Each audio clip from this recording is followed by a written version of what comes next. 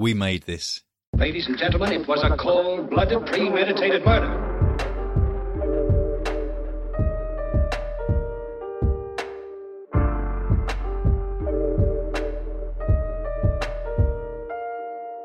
Hi everyone, welcome to another episode of Red and Buried Podcast. I'm Sarah. I'm Frankie. And we have the fabulous Alexandra Benedict with us today. Hi. Woo! Absolute honour and privilege to be here. Oh, the honour and privilege is all ours, I think. You'll find, actually. Yeah, and you've brought Christmas to us, which is a lovely treat. I like to bring a little bit of gothic Christmas. Black and white stripes and lipstick are my general look anyway. So it's easy to festive that up with some baubles. And if I shake my head a lot, there's little bells. So I'm like a little fairy come to... I love it. It's very Tim Burton. I appreciate it very much. Very good. Yeah. Oh, well, speaking of dark Christmases, let's get into your bio that I've got here for you.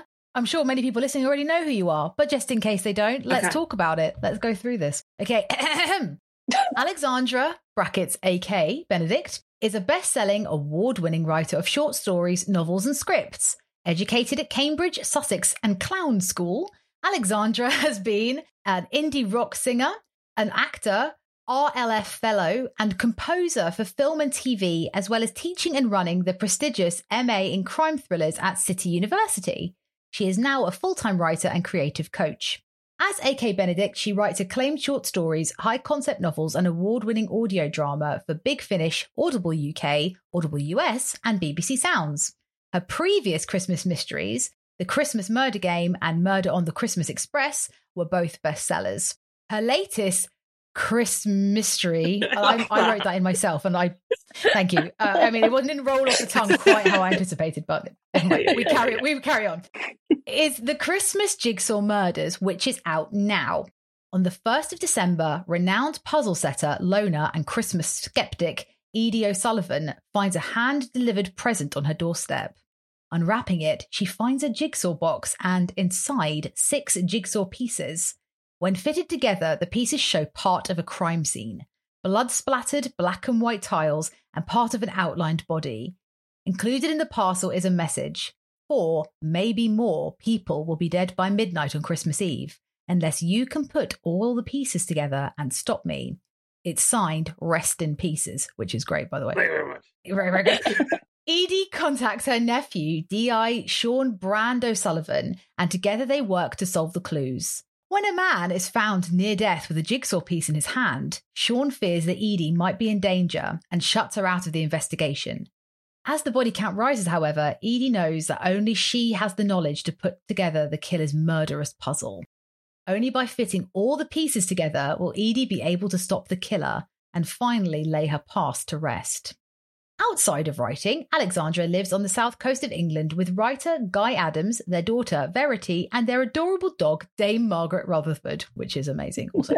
As well as being a very talented writer and lovely person, she also has excellent taste in shoes. I should add that to my bio. Yeah, I mean, it makes sense. It's what it says. So, you know. It's there. I've just got some new shoes. Yeah. Oh, are they nearby? That's... Ooh. Oh, I love a regular choice. Ooh. Oh, wow. Oh my goodness. It's got a little train on it. It's got snow globe heels. They were basically made for you, the Christmas train. The Christmas shoe elves have served you well. Thank you, Christmas shoe elves. Yes. So generous. Wow. So you are an incredibly busy, prolific, talented person.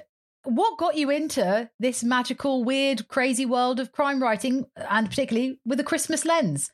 I don't know quite how I got into crime, but like for all criminals, it starts when you think you're going to live a straight life, you're going to live an interestingly boring, normal life, and then you're suddenly a criminal. And your life has gone to... These things happen. It just happens. I always wanted to be a writer, or a singer, or an actor, or something artistic, generally.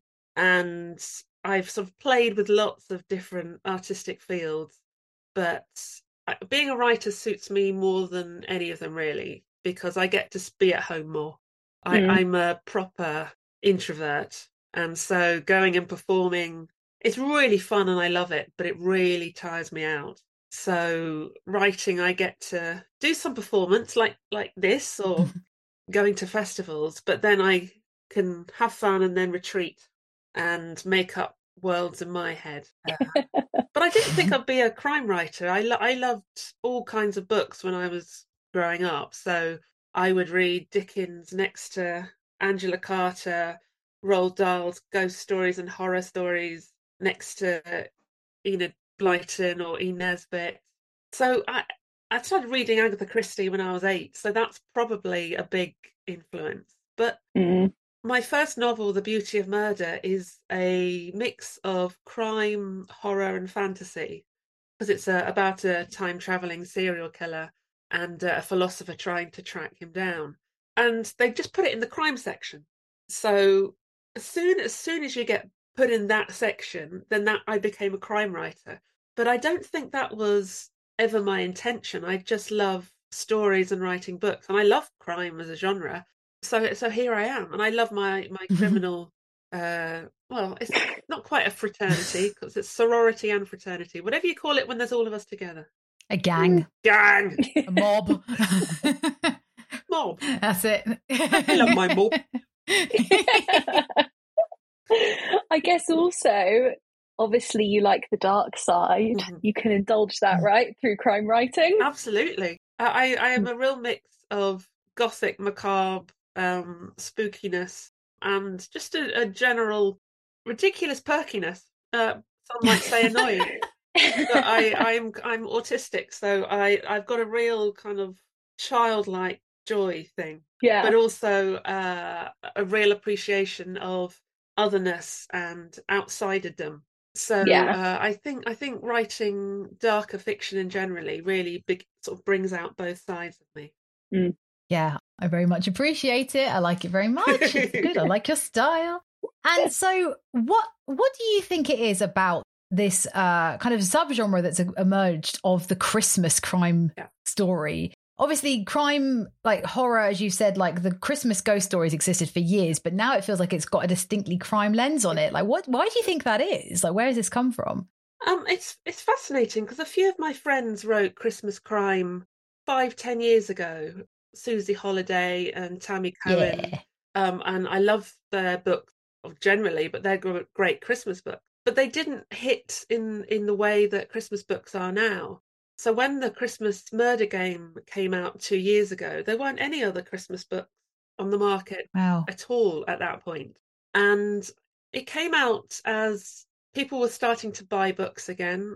Lockdowns were properly stopping and Christmas was coming. And I think people wanted a combination of something that felt cozy, but had a little bit of catharsis from the darkness that had been through the pandemic.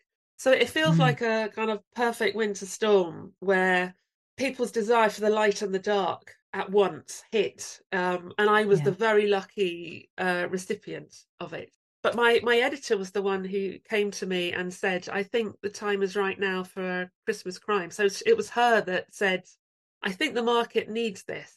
She called me in 2020 when we were in lockdown and said, I'd like you to write a Christmas crime, go and do it. So she sort of anticipated it. So Catherine Armstrong, she is a seer within publishing. I know Catherine, she's amazing. Isn't she amazing? She's the best. I love her so much. She's awesome. And she's a brilliant editor.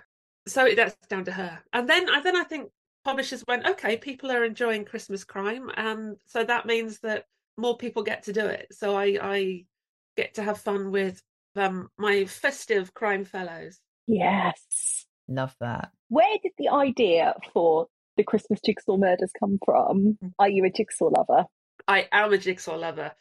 I'm doing I'm just point over there as if you can see. I'm doing a Dracula one at the moment. Amazing. Yeah, and then I've got an Agatha Christie one to do next. But I find jigsaws really therapeutic and soothing. So I was doing one about 18 months ago and was really stressed and was just putting things down and trying to think about plots and things. And I thought about how doing jigsaws was a lot like both plotting a book and solving a murder.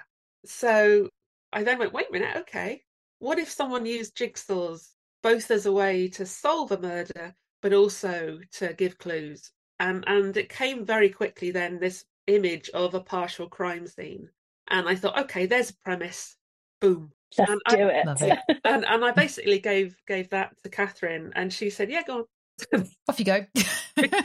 I appreciate. So yes, Yeah. I think because the premise is strong that there is an outline of a body and you have to find the rest. Mm. It becomes easy once there's something that you can start from.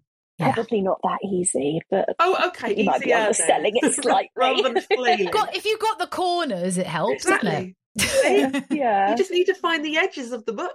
Exactly. True. As someone similar to you, I'm an Agatha Christie lover. We both are, but I'm a big fan. And I love the fact that this book engages, as a reader, engages your crime solving skills and makes you part of the process. I love that interactive element to it. That must have been hard to craft, though. No, because you're a genius, that's why. That bit is really, really easy and fun because I've always done it in my books, but I haven't told anyone. So there are lots of kind of hidden things in my other book where I was kind of just playing a game with myself and just sort of entertaining myself while doing the hard work of writing. So, and then when I wrote the Christmas Murder Game, I said to Catherine, because it's specifically a game, how about I include games for the readers as well? Because I do that already. And she went, yeah, why not? And then it's kind of grown from there because people really responded to it. Even if it was just to say, I couldn't do the anagrams, but I loved trying to find them. Or they read it again in order just to find them. And it feels like it's connected to people in a way I didn't expect it at all. That's amazing. Yeah. I think as well, like right now, Myrtle is super popular. And it's just like right now, I think people just want to use their brains a bit and in a fun, exciting murder solving sort of way. Absolutely. It's and you don't have to. That's the good thing, is that if you cannot do it, it doesn't matter at all. So if you fancy just playing along, then you can, or you can look at the answers at the end of the book and then go back again, which is what I'd probably do, to be honest. Not. But yeah, I like having fun and feeling like it's a process with readers. It makes translators hate me though. Oh, I bet. Of course. They're Yeah. tricky. Ooh. Tricky. Yeah. Whoopsie. Yeah. Well, that's a puzzle for them to solve. So it's just I mean, they part of should the thank game. me, shouldn't they? They should thank you for the extra fun you've added into the process for them. How nice of you. So fortunate. Yes. So, tell us a little bit about your writing process. Specifically, we always like to ask what you enjoy most and least. I enjoy the bit before you put words in it. Yep. Yeah, the ideas are the things that make me fizz most. So coming up with the concepts, the characters, while it's still just, as lots of people say, while it's perfect, while it's up here, it exists in this perfect world. And then you start putting words on and you find the clothes that words don't quite fit properly. And I kind of get that, although I really enjoy making sentences that I enjoy saying out loud. And I like that kind of thing. It's really the days when it's a real slog that I don't enjoy, which is probably the same for everyone. But there are days when getting 20 words out or not losing 20, 200, 2,000 words is a good day. Generally, that comes between 30 and 60,000 words. That's the wall. The absolute wall that you have to just slowly trudge through, like setting concrete. And then it's fun again. So the beginning is fun, the end is fun, the ideas are fun, the middle bit, rarely fun. Are you do you have a sort of goal of I want to write X number of words a day, or do you take it a little bit more organically? It's more organic in that I will procrastinate for as long as possible. Yeah. So ideally, it's be very sensible and little and often. And, starts off with just do 250 words a day. And before long, you'll have a novel. And then time just noms away. And then it's, okay, let's do 1,000 words a day. And then you'll have a novel in 3 months. And it gradually goes down into panic stations and all-nighters. I wish I were not as ADHD in this area, but I am, and I have to try and accept it. Whilst not killing myself, which I do make myself really ill by just hyper Oh, focusing at the end. Yeah, well, I was going to say as well, it must be really hard to pull an all-nighter doing something like writing, because you have to actually be engaged, right? Kind of, but I annoyingly, I haven't found my writings any worse. that's good. I'm not But saying bad. it's I think good, that's a but it's compliment not any to worse. you. So, because like you kind of switch your brain off, and then the subconscious takes over, and often that's when the most fluent and fluid writing takes place. When I'm not got that critic on my shoulder saying, "Terrible, remove that. That's awful." But you can't do Yeah. that when you're just in this zone. So in some ways, it's really good, which doesn't help my excuses in any way. No. I have to say as well, it's kind of reassuring though, as somebody who has written as many books as you have, and as you've been, you work in crime writing, and you are obviously a very well established, talented writer. Even you have those voices of doubt in your ear God, yeah. still. Oh, Mm. permanently. Yeah. And that's the thing that can really stop writers writing for good, is that the fear of what people will say, the fear of not being as good as you want to be, not getting where you want to, it not being as good as your last thing. It is there all the time, and just to try and get beyond that critic is part of the day's spoons is used up on. Mm. Yeah. Yeah. Nodding away like you both know. Well, Well, not writing, but It applies to lots and lots of different things. It's yeah, anything. yeah, exactly. it really does. For the record, I don't think you've anything to worry about. Obviously, you're a very talented writer. You're doing pretty well, I think. Shut up, stupid voices. You're Shut wrong. up. That's what I Yeah. say. You Yeah. shut up. Don't make me come in there.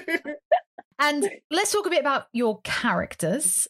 Edie, I love the juxtaposition, very fancy word, Lovely. between, thank you very much, Edie and Sean, where like Edie's like a skeptic and she hates Christmas. And then you've got Sean, who is just a little elf on a shelf. Yeah. So which character would you say, which was the most fun to write, or did you like writing the differences? I love the juxtaposition this between them. So I think I love Edie so much, but I am more like Sean. I am the kind of gleeful elf who starts Christmas the minute that Day of the Dead is done. So that Yeah. I am on it. I am covering the house. So and yourself. and myself. Yes. The Christmas jumpers are on. Love it. I get funny looks there. That's fine. Edie's Scroogeity is incredibly fun to write. That kind of skepticism, cynicism, fear. It's both fun and a kind of, it's fun to be the snide and sneery person. Yeah. That's really, it must exorcise something that's quite deep down inside me of that's quite the judgmental element. I can't feel that when I'm in real life, but it must be there somewhere. Otherwise, I couldn't write Edie. Mm. But really, I am the beaming, joyful, forgiving Sean. That's quite interesting then. So do you think in order to write a character, you have to have a little bit of yourself in them? I think it's always interesting looking back on characters after creating them and going, what was going on in my life at that time that this came out. I can't separate me from my books. There's so much has poured in. I am not any of my main characters in particular, but to do a convincing character, you don't have to have been in their situation necessarily, but I think you need tremendous empathy to be a writer and to be a reader, really, in order to be able to go, what is this person feeling and why? I have felt trauma and hurt and disaster, and I can access those feelings. It's kind of like acting. You may not have been through the same journey as that character that you're playing on stage or on film, but you need to find the truth of whatever they are to you at that time. So kind of a little bit, but also it's an exercise in just completely coming outside of me and going into somebody else. It's a weird mix that if you think about it too long, it gets quite kind of mystical and strange. Yeah. Are there any characters that have been really hard for you to give up? Like, I mean, Sean, I just want to move into my house and be Mr. Christmas all year.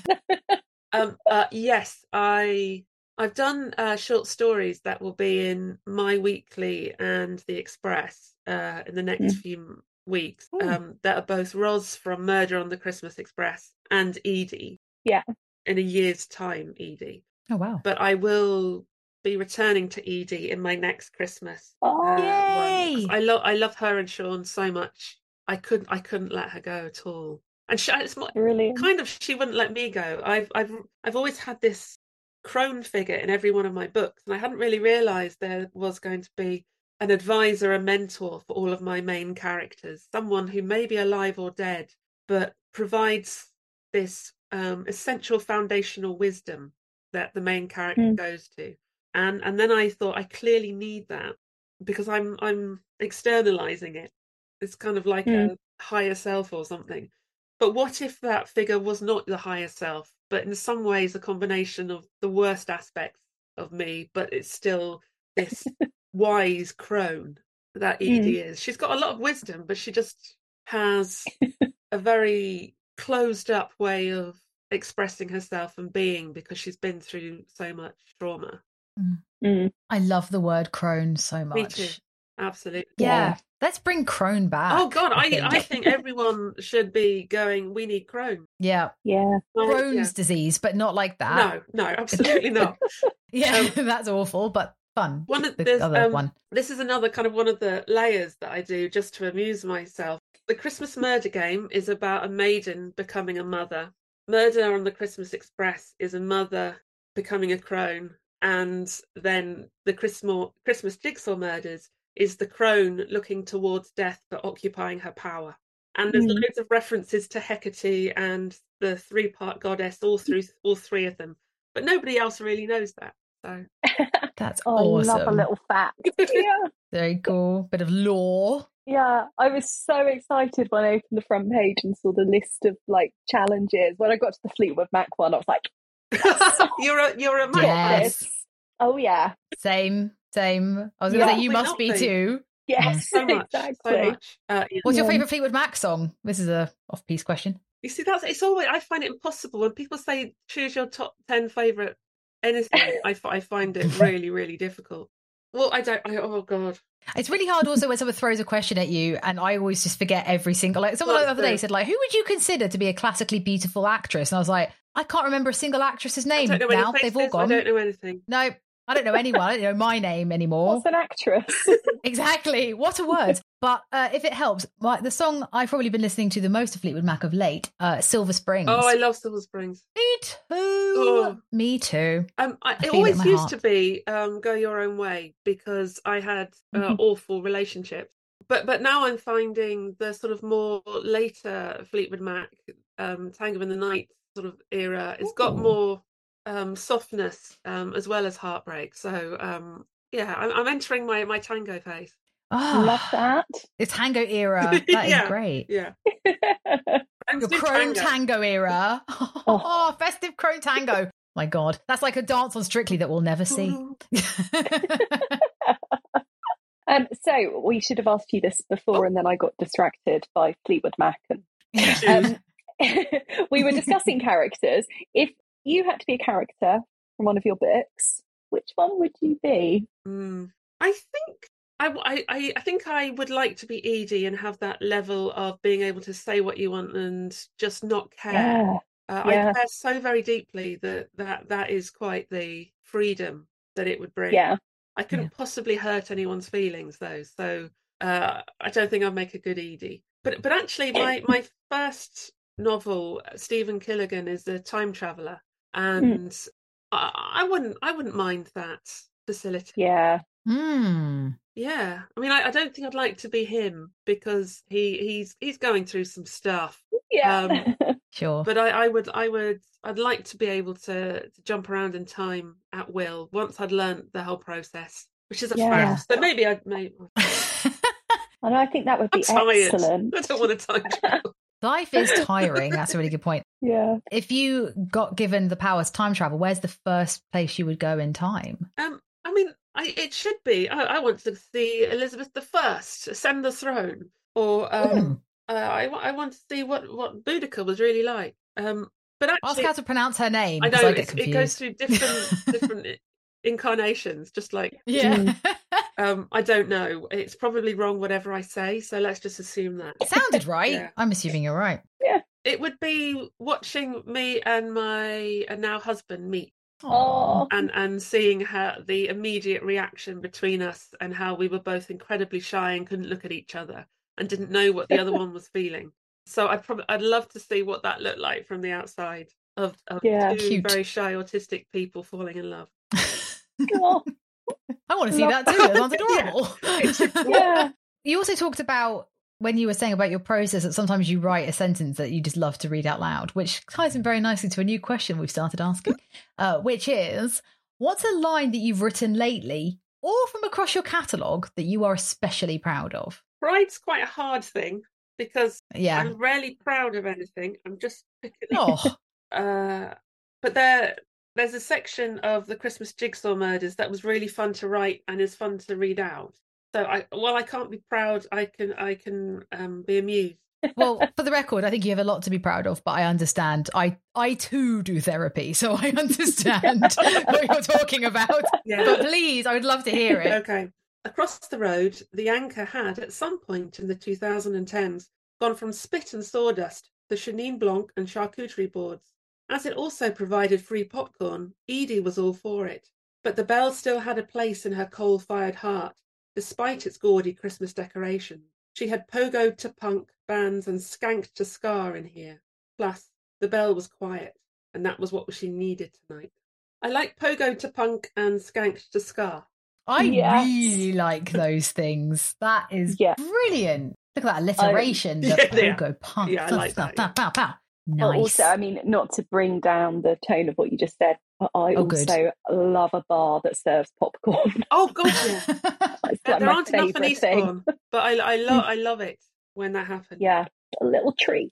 Right, so we're bringing back Crone, and we're making another petition to bring popcorn to all bars. The popcorn pubs. Crone bar. Oh I'd my God, we need to spend all my time kickstart this.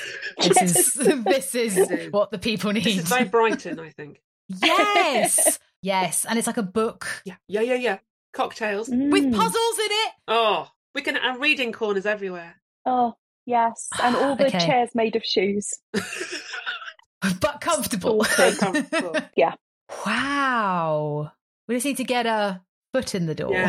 Yeah. Shoe. Do we know any billionaires? Disappointingly, no. No. We need- Yeah. They're probably watching. Do you think? Yeah. Yeah, I think you may grossly overestimate the caliber of crowd that Sarah and I attract. But you may very well bring a billionaire with you, I have no doubt. Well, maybe with so. the quality. Yeah. Worth a try, very least.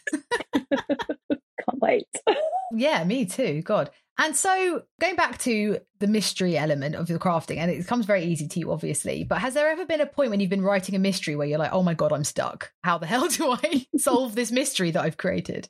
When I first started writing, I didn't plan at all. I just properly pantstered is what I now know the term. I didn't know at the time. I just thought it was, I don't know. And I would get stuck 30, 40, 50, 55, 60, 60, all the way through until it would come. And then at the end I'd go, oh yeah, of course. But I'd go through a lot of pain before getting to that point. Whereas now I always know beginning, middle and end, and sort of structural points along the way and twists. And sometimes I then change my mind and give it another twist one more time at the end, just to confuse things, or myself anyway. Or sometimes the murderer sort of shifts around a bit and you go, actually, not quite as simple as that. So only because I don't get stuck anymore, but only because I plan. And if I were stuck, then I'd ask my editor or my agent, and they would, even if they just said you'll get it, it makes a big difference to not be sort of on your own, which is really, really hard when you're starting out writing. It's the worst part, is both having the impetus to get the words down, being ahead of a critic when there's no deadline is the worst thing. And there's no one really to turn to apart from other writers in a similar situation. And I think that's really, really hard. What I liked most about teaching at City during the MA was that I was there at those points for people when they hit that wall. I can give them questions that they then can go, oh right, okay. And I don't give them any kind of solutions because it all needs to come from them. But sometimes it takes someone saying, yeah, but what about what's going on for this person? Or why are they doing that? What happened? What's their ghost? What's their wound that means that they're acting like this? That can sometimes open up a solution. So I sometimes try and do that for myself. If I'm stuck, I will try and be the sort of coach in the corner asking questions. Oh, be your own coach. Yes. That's nice. Yes. So obviously you are very busy with many different things. Do you have time to read though? Are you a big reader? Do you not read as much as you wish you could? That one. Yes. I'm a massive reader and I get nowhere near as much time as I would like. It cut down a lot again since I had Verity, my little girl. It's any free time is now no longer free. So once she's in bed, then I just tend to sit with and cuddle with my husband and dog and go, oh. But I do read every day because I need to. Yeah. And in my new house, there's a little tiny book nook that I think I'll be able to have that I can disappear into, hopefully. Oh, yeah, amazing. Get cozied up. Yeah. And do you read across genres, or are there one or two in particular that you're drawn to? Completely across genres. I love crime, obviously, horror, fantasy, romance, literary fiction. I think it's only hard sci-fi that I wouldn't go to for pleasure. But I like science fantasy, and I do like science fiction. No, I like them all. No. In that case, very interested to hear the answer to this question. What is the last book that you read and loved? Picking up my shoe. Oh. I'm not going to show you a shoe. I didn't just read the shoe. It's back to back. Starling House by Alexandra. Ooh. And beautiful cover. It's a gorgeous cover. It's a absolutely gorgeous book. It's kind of gothic fairy tales, which is what it's kind of in line with what I'm writing at the moment as an AK Benedict book. But I also love Alexi Harrow's books generally. She once wrote The Once and Future Witches was her last book, which is absolutely stunning. And also The 10,000 Doors of January, which was the one before that. And it's kind of literary fantasy and is gothic and beautifully written and right up my street. Oh, brilliant. Sounds Another amazing. One for the TBR, thank you. The TBRs, though. Oh. Do you ever get through them? No. Oh my God, no. Thousands on there at this point. I mean, you must get so many books. I can't even imagine. Yeah, we've definitely started to get a lot more, which is amazing. You must get them too for blurbing. Yeah. And it feels really bad if I don't have time or space to do it. Particularly this time of year is really, really hard.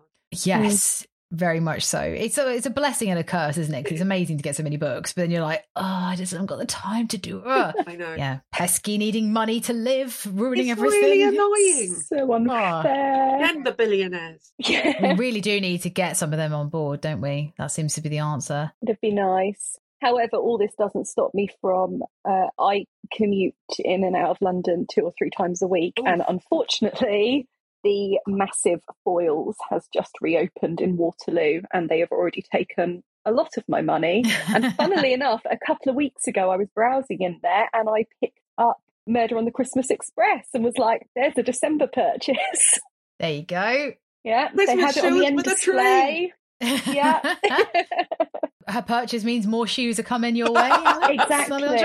Thank you. Some shoes. Oh, I feel so awful right now, Alexandra, because we've been having such a lovely chat, but now I have to confront you with a terrible truth. Oh, okay, Frank. Okay. I really hate to bring the mood down because it's been so. I say you're a really lovely person, so I'm shocked. I'm as shocked as anyone to know this. I think you know what I'm talking about, Alexandra. Maybe. Playing it coy, are we? Okay. Well, unfortunately, Sarah and I have been made aware of the fact that you have committed a terrible, heinous, awful crime. so terrible, so heinous, so disturbing in nature that it has resulted in you being sentenced to death. I was hoping that you wouldn't notice that. Nothing gets past Frankie. The stripy top was that of a thief. Oh, yeah. Yeah. So, first and foremost, Alexandra Benedict, what crime have you committed? Confess your sins. I've killed all the bad people, all of them.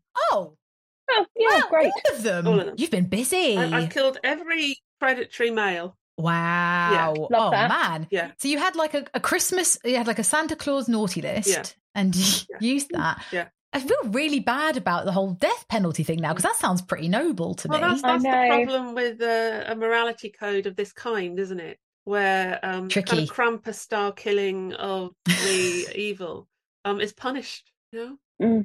Really unfair. And I'm It is. just sad I'm not allowed to stay around to debate this at more length. Me too. But in my head now, you mentioned Krampus, so you threw the men in a sack and carried them away. Throw them into coal. Beat them with sticks, and you had a very long tongue. Yeah. Fantastic. Yeah. Okay, well, I'm sure, for the record, Sarah and I completely on board with it. Congratulations, loving your work. Unfortunately, the courts did not feel that way, and Full of men, aren't they? Exactly. they're next on the list. They would have been. Yeah. It would have been if you Yeah. would have got away with it too if it wasn't you pesky men. But hey, it's not all bad news, Alexandra, because the good news is we will bring to you the death row meal of your dreams. So what's it going to be? What's your order? I've thought a lot about this. I spend far too much time listening to off-menu podcasts Oh, and, me and too. also imagining my off-menu. And I still haven't Poppadoms reached... or bread? I know. I know. Mince pies or Christmas cake.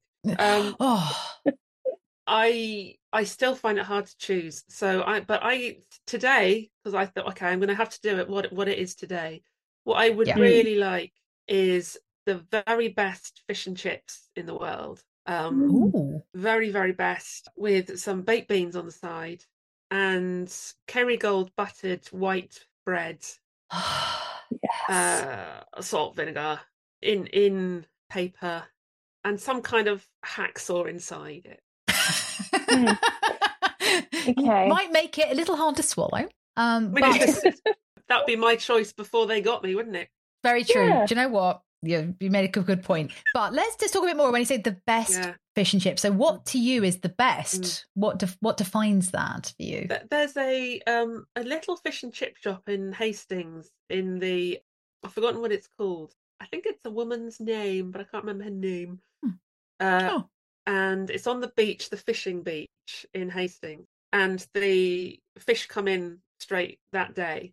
And it's somehow always perfect and pearlescent. And the batter is incredibly crispy. None of it is soggy in any way. And it crunches like the best chocolate snap as you break into it. And the chips are triple cooked, but they're very soft and not too crunchy either. And you look out to sea while doing that. So I don't know if that's possible while in death row. It seems unlikely. But No, we'll sort it. Yeah, we'll sort it. Yeah, that's the least we could do after your noble work and killing all the bad men. Into killing. Yeah. I know. I've always said that I think if your crime is clever or industrious enough, that you should get a few passes. Absolutely. I do believe that. Commitment Yeah. should be rewarded. Yeah. Yeah, 100%. I really like that. And is there a drink to go with this for you? I think I'd probably at that point go, I'll have some fizzy wine because I won't need the Rennies because I'm going to die. True. Yeah. Also, a Pepsi Max. Oh, Yes. Frankie. You are speaking my language. Yeah, always This Pepsi is Max. good. I like a cherry Pepsi Max, but I do like Pepsi Max as like well. cherry Pepsi Max too, very much. That's always there. And the caffeine-free one for later in the day. But the proper, have to turn to my Pepsi Max. Okay. And a strong mug of tea as well. I'm a 3-drink person. I love that. Got to stay hydrated. Very important. Very hydrated. Extremely. Yeah. And I won't need to go to the toilet, so... No, if anything, you want to give a show on the way out, right? Absolutely. There you go. On everything. Yeah, that's what you My get. effluvia. Amazing. Great choices. You're my kind of person. Oh, I know, I can Alexandra. tell. I can tell. Like Yeah. Okay, well, what a scene. Unfortunately, sad news. The worst has happened. You're no longer here. However, Sarah's delivery of that line always just cracks me up because she just has no emotion in her whatsoever. Oh well, you are dead. Oh well. The worst Moving on. is I try to get more empathetic as we go. Anyway, but good news.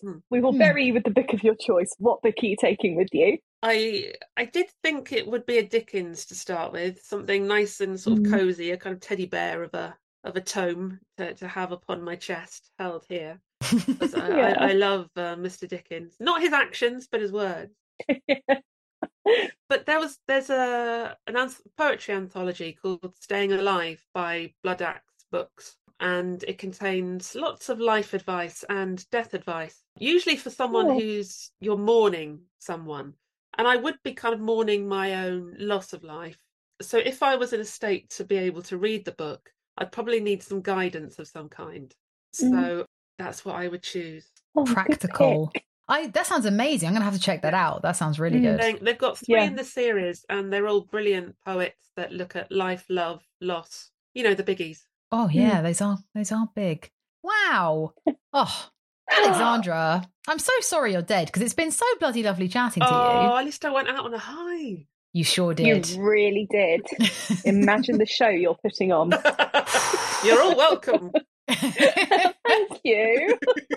So, where can people follow you online? Probably best go for Instagram these days, which is a.k.benedict. I am on Twitter, which is still Twitter, at AK_Benedict. And I've got a Facebook page for Alexandra, AK Benedict, but no one's on it, so don't worry about it. For Instagram, I do loads of things on Instagram. Fantastic. Excellent. There are some good shoe pictures on there, people listening, I have to say. I Go was look at some shoes. about to ask. Yes. And Frankie, where can people find us on social media? Yeah. She got in there first. Yeah. They can follow us at Red and Berry Podcast on pretty much all of them, apart from TikTok. Or you can email us at redandberrypodcast@gmail.com or visit our website at redandberrypodcast.com. Woo! We're everywhere. We are everywhere. Alexandra, it's been truly a joy to have you on. A Christmas treat and beyond. Yeah. So the book is out now, isn't it? So everyone can go and get multiple copies for all their friends and family for Christmas. Oh, so many copies. So many. Of all 3 of my Christmas books make lovely presents. Yes. What I think is best about this one is I feel like you could give a gift of a jigsaw puzzle and the book, and it's like a gift and a mild threat all in one. And that's what we like to do at Christmas. Yes. 100%. Yes. You never want anyone to feel too comfortable No. at Christmas. No. Keep them wondering about your intentions. That's where power lies. Exactly. We're doing some important work here today, everyone. I really feel we've made some really good progress. Well, thank you all for listening. We'll be back soon with more in very important advice and words from authors very soon. Alexandra, we never know how to end the podcast. We're terrible at it. How should we do it? I think that I should say goodbye. And then you should all say goodbye in a strange and Muppet-like way. Oh, okay. Oh, yeah. Okay, you go first, and then we'll. Right. Bye.